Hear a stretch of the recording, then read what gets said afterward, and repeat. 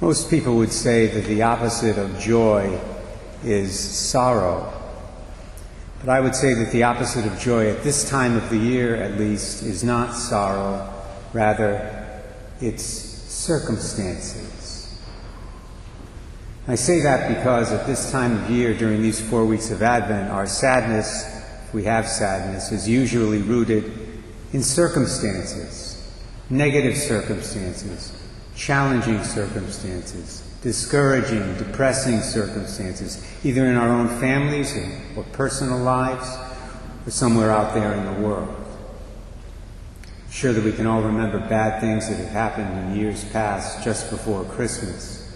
When I was a student at Providence College, for example, they had a terrible dorm fire in Aquinas Hall one night in mid-December, early to mid-December. Killed 10 young women. Think of that tragic event every year at this time. It's one of the negative circumstances I have to deal with annually during Advent. Getting diagnosed with Parkinson's disease 2 days before Christmas in 2010 is another one I have on my list. And we all have our lists, do we not? At or near the top of almost everyone's list this year are the restrictions and the inconveniences and the aggravations that COVID-19 has brought into our daily lives. But it even goes beyond that. Perhaps some of you lost a loved one this December, or in a December of the past. Maybe you lost your job this month. Maybe you lost it a year ago and have been unemployed ever since. Or perhaps it's just the moral decline and the growing secularization of our society that's getting you discouraged. Or the latest goings-on in the world of politics. That'll get you depressed really fast if you dwell on it. And then we come to Mass on the third Sunday of Advent, and the Church tells us very clearly to rejoice. In our first reading, Isaiah says, "I rejoice heartily in the Lord, and my God is the joy of my soul." In the responsorial psalm we sing, "My soul rejoices in my God." And then St. Paul tells us in this text from 1 Thessalonians 5 to rejoice always. Not just sometimes, not just when things are going well, not just in good circumstances on sunny days in July, but always.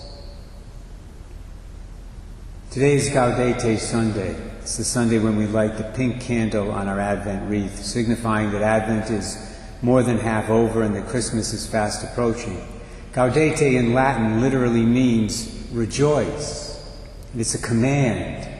It's an imperative. It's a command from Jesus through his church. But it's a tough command to obey, at least it's a tough command for many of us to obey at this time of the year because of those negative circumstances I mentioned earlier. Now, to some extent, those circumstances are always present in our lives and in our world. However, they do seem to have more of a negative impact on our lives at this time of the year. Now, I think that's because in a normal, non-pandemic year, with all the festivity and celebration that's going on around us, it can seem to us like everybody else is happy and having a great time, and we're not. But that, I would say, my brothers and sisters, is an illusion. As I indicated a few moments ago, everybody has a list of circumstances that threaten to undermine their joy. Even if people don't seem to have a list, believe me, they do. So here's the situation we find us in during this holy season, and to some extent throughout the year. Either our negative circumstances will overcome our joy, or our joy will overcome our negative circumstances. It's either one or the other. If the circumstances win out in us, we'll be miserable. If joy wins, then we'll be able to rejoice in the way that the Scriptures today tell us to. We'll be able to do that in spite of our problems, in spite of our difficulties, in spite of our crosses. In a homily he gave several years ago, Father Roger Landry, who's a priest from the Diocese of Fall River, made a list of 4 things that can rob us of joy. 4 things, in other words, that can cause negative circumstances to win the victory in us. See if you can identify with any one of these. First is self-pity. Oh, woe is me. I have so many problems. I have so many more problems than other people have.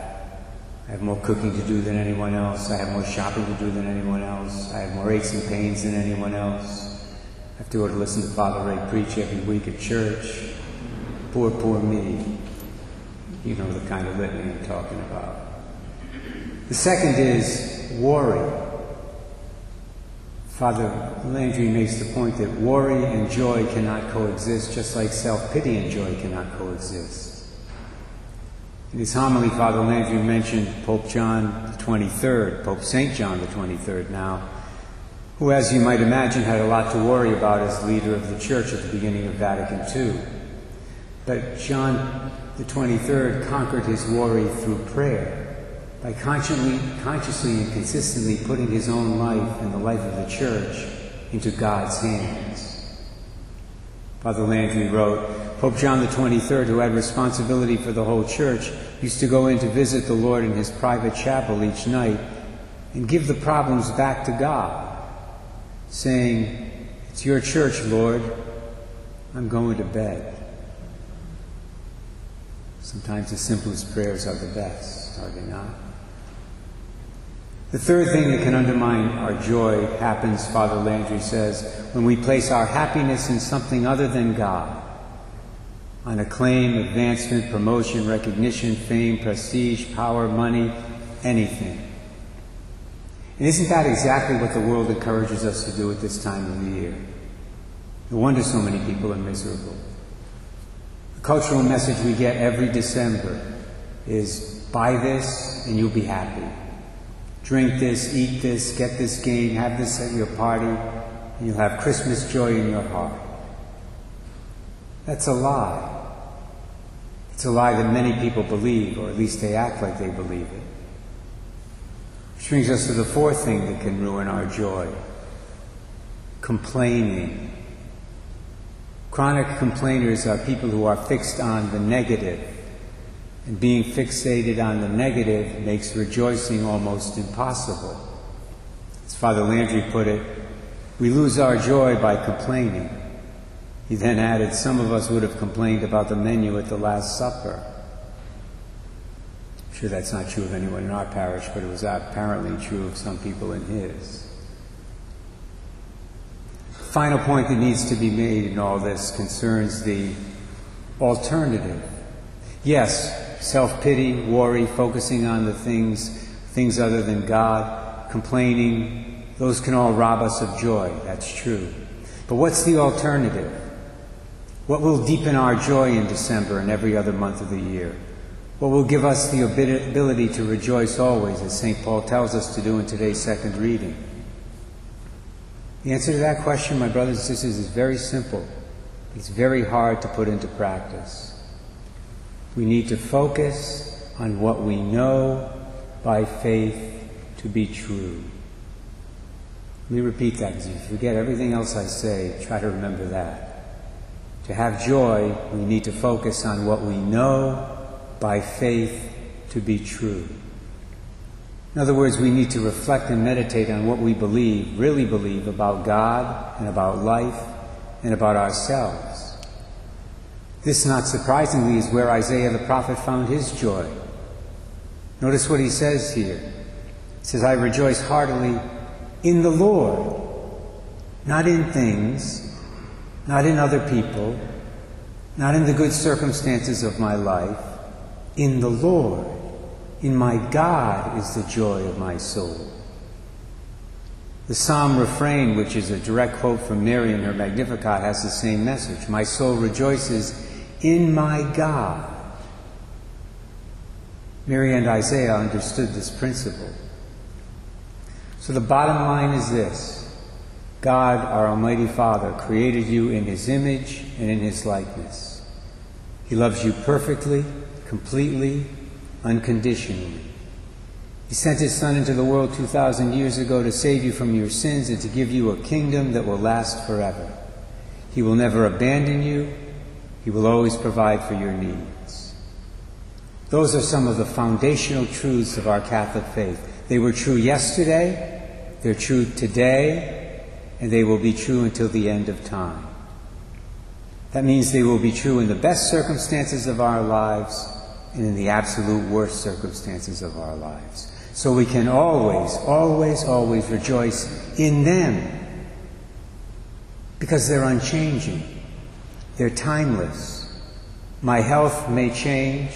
My family may change. My friends may change. My job situation may change. I may test positive for COVID-19 tomorrow. But the truth of who God is and what He's done for me and the world will never, ever, ever change. So that's where my focus and your focus needs to be during this season of the year and always.